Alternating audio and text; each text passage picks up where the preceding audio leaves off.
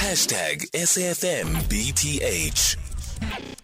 It is 3 minutes now before 4 o'clock. We are off now to Ramallah, where we speak to Hanin Barghouti, who is the head of the Gift of the Givers office in Ramallah, which has confirmed that its regional head in Gaza, Ahmed Abbasi, was killed earlier today as he was returning from a morning prayer service with his brother. According to the organization, Abbasi served the people of Gaza with distinction since 2013 as the head of the organization's office in Gaza. Hanin, good afternoon. Thank you so much for making time for us, and condolences to you and your colleagues. Thank you very much. Thank you for having us. What happened here? So what happened is that Dr. Ahmed, who's the head of Gift of the Givers office in Gaza, was praying Al-Fajr with his brother, who is a doctor in Al-Shifa medical complex, an anesthesia doctor as well. And an airstrike hit the mosque an Israeli airstrike hit the mosque where they were praying. And unfortunately, both Dr. Ahmed and Dr. Mustafa, his brother, were brutally killed by the Israeli airstrike. Yeah. Can you confirm how many other people were killed in that airstrike? The number is not yet confirmed by the Ministry of Health because, there are still people under the rubble of the explosion. We don't know yet the number, but we were focusing on the death of our colleague Ahmed, and actually we didn't got the time to gather more information about the incident that happened. Yeah. What does this then mean for your operations in Gaza, also considering that this is happening during a very volatile time and perhaps during the time that the people of Gaza most need your assistance the most?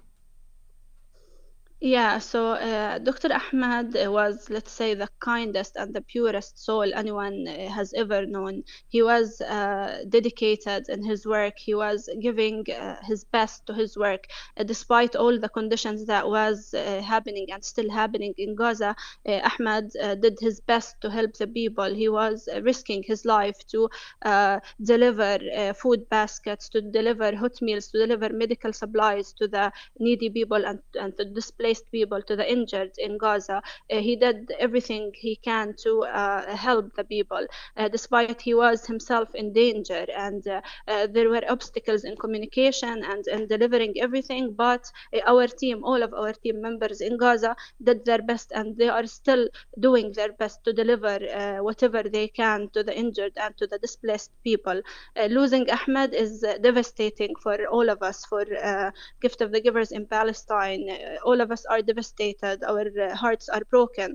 But despite anything, and despite anything that the Israelis did and will do, we will continue our work in helping the civilians. We will keep working, and we will keep delivering, and we will keep delivering the message that we work with, which is best among people are those who benefit mankind. And Ahmed was one of these people that benefited mankind, and we will continue what Ahmed was doing. Our team in Gaza and our team in the West Bank will we will continue doing our best to help the people of Gaza and the displaced people, the injured. Our team continued the work even after knowing what happened with our dear colleague Ahmed. We are continuing our work, and we will continue the message we hold.